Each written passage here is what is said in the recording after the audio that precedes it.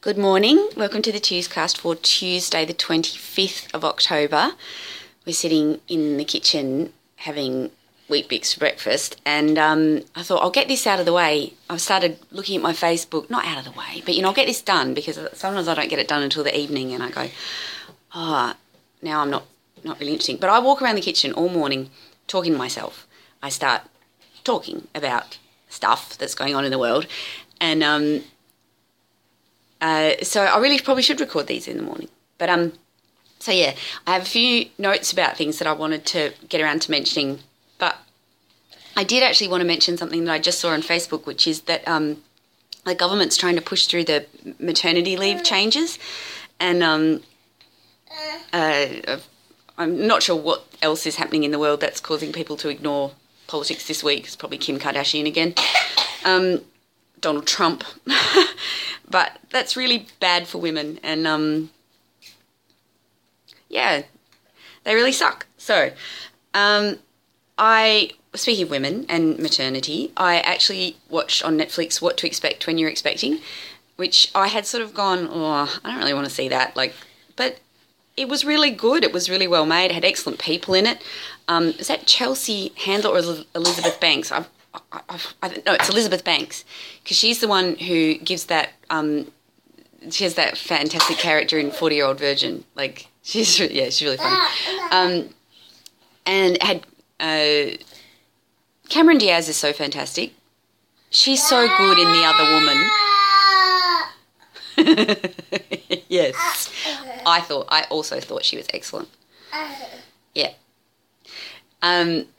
And the other, Anna Kendrick, dear Anna Kendrick. They've put her in another film where she gets to play the realistic, young, vibrant woman to someone's cold, hard, difficult man. Because, she's got that spark of youth that apparently can wake them from their coma. She's really lovely. She was so great in Up in the Air, Anna Kendrick. But one thing that I really liked about it is that the original music for What to Expect When You're Expecting is by Mark Mothersbaugh from Devo, who has had a great career doing soundtrack music. He did Rugrats, and he also did all of the Wes Anderson films. He also did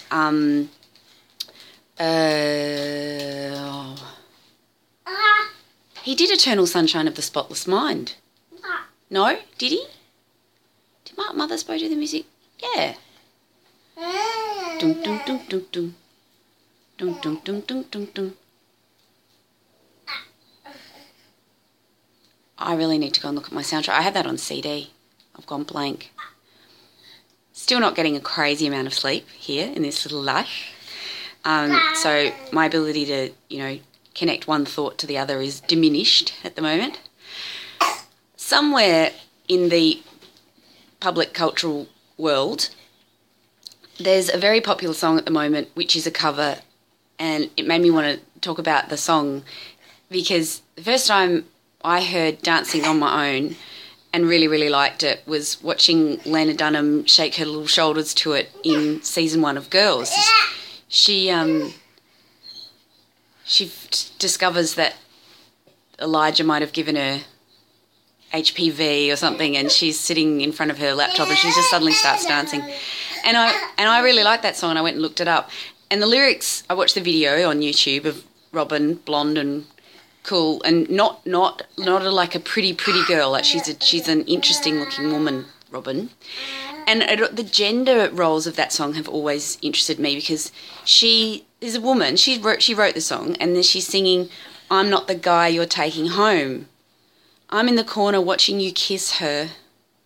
Oh, I'm not the guy you're taking home."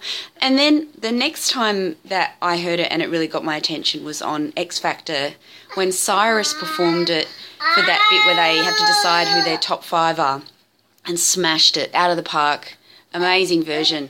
And I keep hoping that maybe it's Cyrus singing it because he owned that, but I get the feeling that it's somebody else thinking it's a really good idea, and it's not Cyrus. But it should be.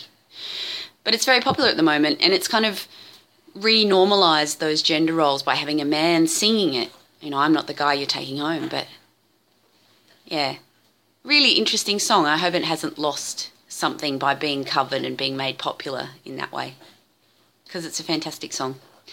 Speaking of music, it's terribly exciting. Explosions in the Sky coming back, and they're playing the best venue in Melbourne. They're playing at the architecturally, sonically designed Melbourne Recital Centre in February. So if you're a fan, get a ticket before it sells out, because, oh my God, like, I really couldn't have put anything more perfect on my wish list, and I've got my ticket, so I'm so going to be there. They're doing 2 shows. It's like Monday and Tuesday in February, around about the 20th, 21st, I think. So yeah, get onto Melbourne Recital Centre if you're a fan of Explosions in the Sky, or you just like amazing music performed in amazing venues. Seriously, you just couldn't go wrong with that. And kudos to the programmer. That is just really perfect programming. Great use of such an amazing venue. Such an amazing venue. I've seen some great people there. I've got Missy Kronos Quartet there, and Amina were amazing there, and Panther du Prince and the Bell Orchestra were just amazing there. And basically, I've got this new rule. Like, it's not just enough to want to go see the band.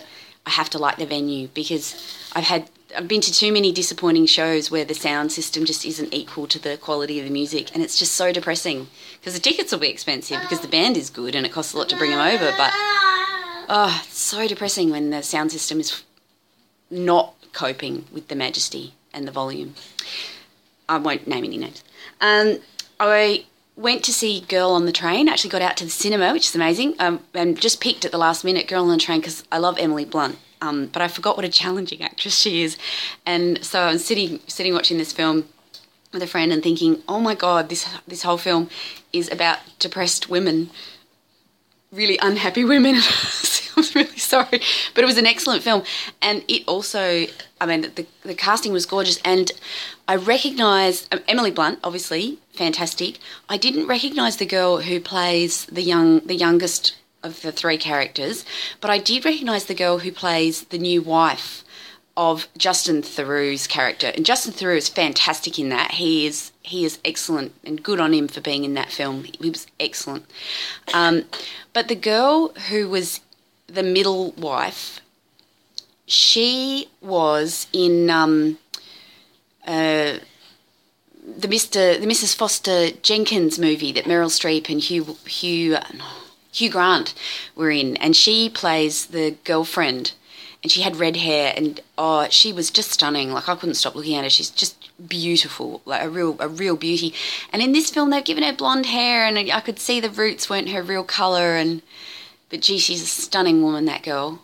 I'll find out her name, and I'll probably try and name the podcast after if I can. I noticed last week it was just called Sounds from a Tuesday Evening, because the computer's still not working. It's off at the shop, and so I'm recording this into the tablet. Yeah, it's amazing how easy that is, actually. I bought a couple of new artworks recently. I got this lovely piece by Insigne, who had an exhibition at Bear and Cub in Seaford.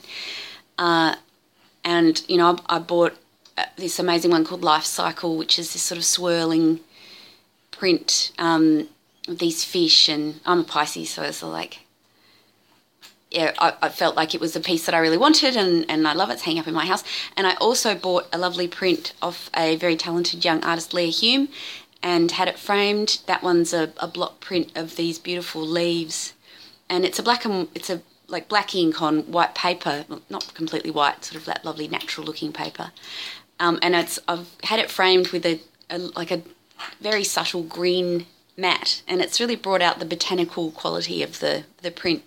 So yes, very happy with that, and it's lovely to start decorating the house.